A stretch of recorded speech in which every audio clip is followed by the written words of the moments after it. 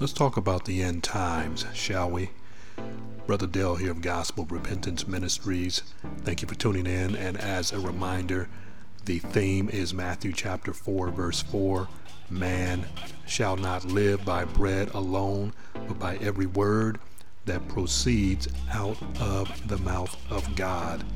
Ladies and gentlemen, brothers and sisters, I've said it once, I'll say it again and again after this. We need our soul food. We need that food that nourishes the soul. Jesus in John chapter 6 verse 63, as a matter of fact, said, "My words are spirit and they are life." Amen and praise God. Let's talk about eschatology. Eschatology. That's not a medical term, even though it may sound like one. What in the world is eschatology?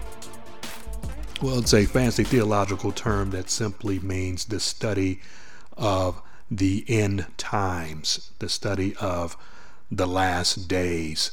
And one of the features of eschatology is this event in history that is called the millennium.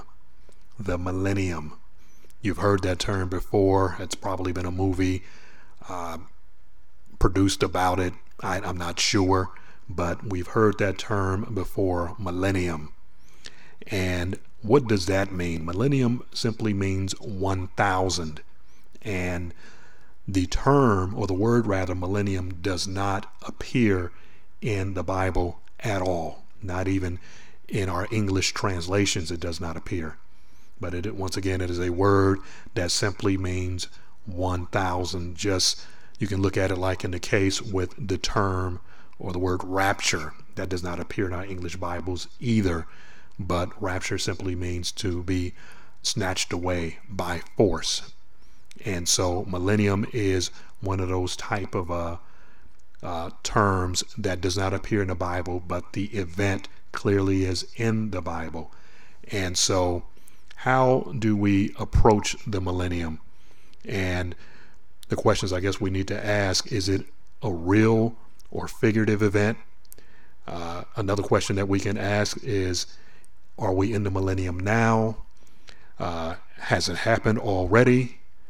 Or is it just an apparition? So let's look at some different views on the millennium. And there are three that we need to explore. And the first one we want to explore is what's called amillennialism. Amillennialism. And it simply means that there is no millennium. A person who is an amillennialist believes there's no millennium at all. They, or rather, they believe that the church age and the millennium are one and the same. In other words, that they're concurrent, but they don't believe that there's an actual millennium. And so for the amillennialist, you can look at their timeline of events like this. We would start like this. A would be the first advent of Christ. B would be the church age, and in their case, / millennium. And then the tribulation, second advent of Christ, and then the new heavens and the new earth, / eternity. Now we want to go to the premillennialist. What is premillennialism? A premillennialist is a person that believes that the 1,000-year reign of Christ occurs after his return, after his second advent, or prior to or before the millennium.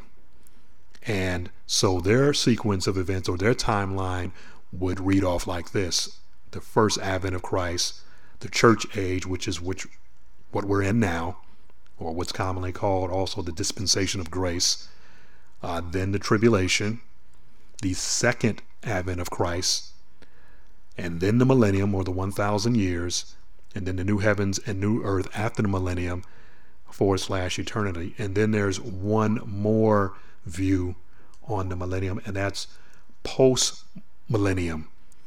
And you have those who are post-millennialists. And a postmillennialist does not believe in a literal 1,000-year reign of Christ. They believe that the church age becomes the millennium. So they're slightly different from the amillennialist, but they say that the church age becomes the millennium. And so the problem with that is if the church age becomes the millennium, then the tribulation and the second advent of Christ is out of sequence. So therein lies a big problem with them. So this would be their timeline for those who are of the post millennium persuasion. This is what they say. The first advent of Christ, the church age, once again becomes the millennium. It's non-literal and it is an indefinite time frame. And then maybe they believe in a tribulation, not sure. Second advent of Christ, new heavens and a new earth. And this is the problem with the amillennium or the amillennialist view. The church age, which we are now in, is distinct from the millennium, and it's not equivalent to it. To assert that there is no millennium is to distort the scripture, particularly deny the reality of Revelation chapter 20, which produces several problems within the chapter if there is no millennium. So if there's no millennium, then the angel does not bind Satan, which it talks about in verse 2 of Revelation chapter 20. The first resurrection does not occur. Satan cannot be released to deceive the nations, only to be cast into the lake of fire.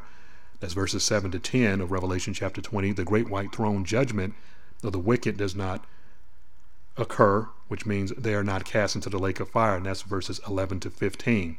So the amillennium view, or the amillennialist, is incorrect. And here's the problems with the postmillennium view.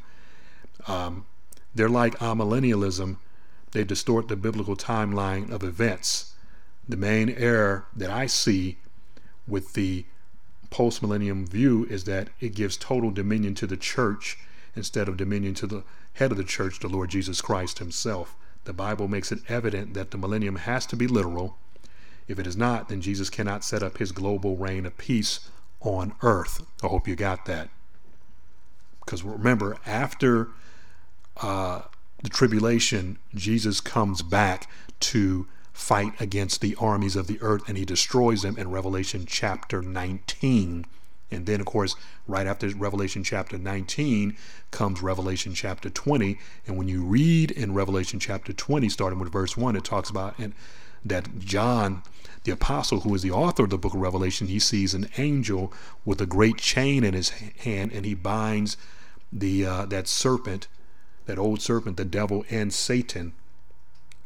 And I'll read it to you. It says, and binds him for 1,000 years. Verse 3 of Revelation chapter 20 says, and cast him into a bottomless pit, and shut him up, and set a seal upon him, that he should deceive the nations no more to the 1,000 years. Once again, 1,000 years, millennium, they mean the same thing, shall be fulfilled, and after that he must be loose a little season.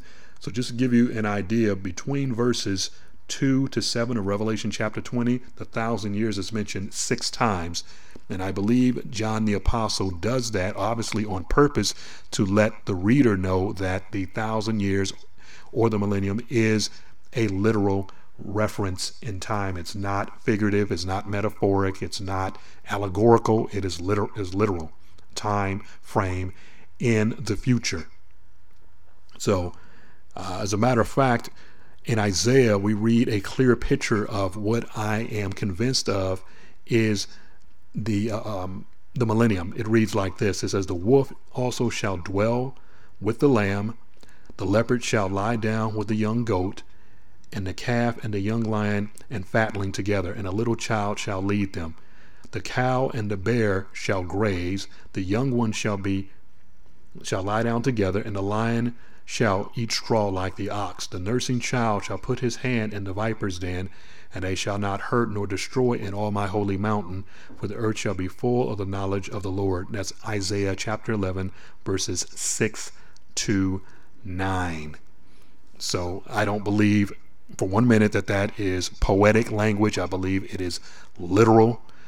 That's going to happen. It's like I said, it's a different dispensation of time. It is a different time in our history, a time that we have never experienced before, but yet it is indeed going to occur. So once again, you have three different views when it comes to the millennium. You have the amillennialist who believes that there is no literal, or that the millennium and the church age are synonymous. In other words, they run concurrently, not consecutively.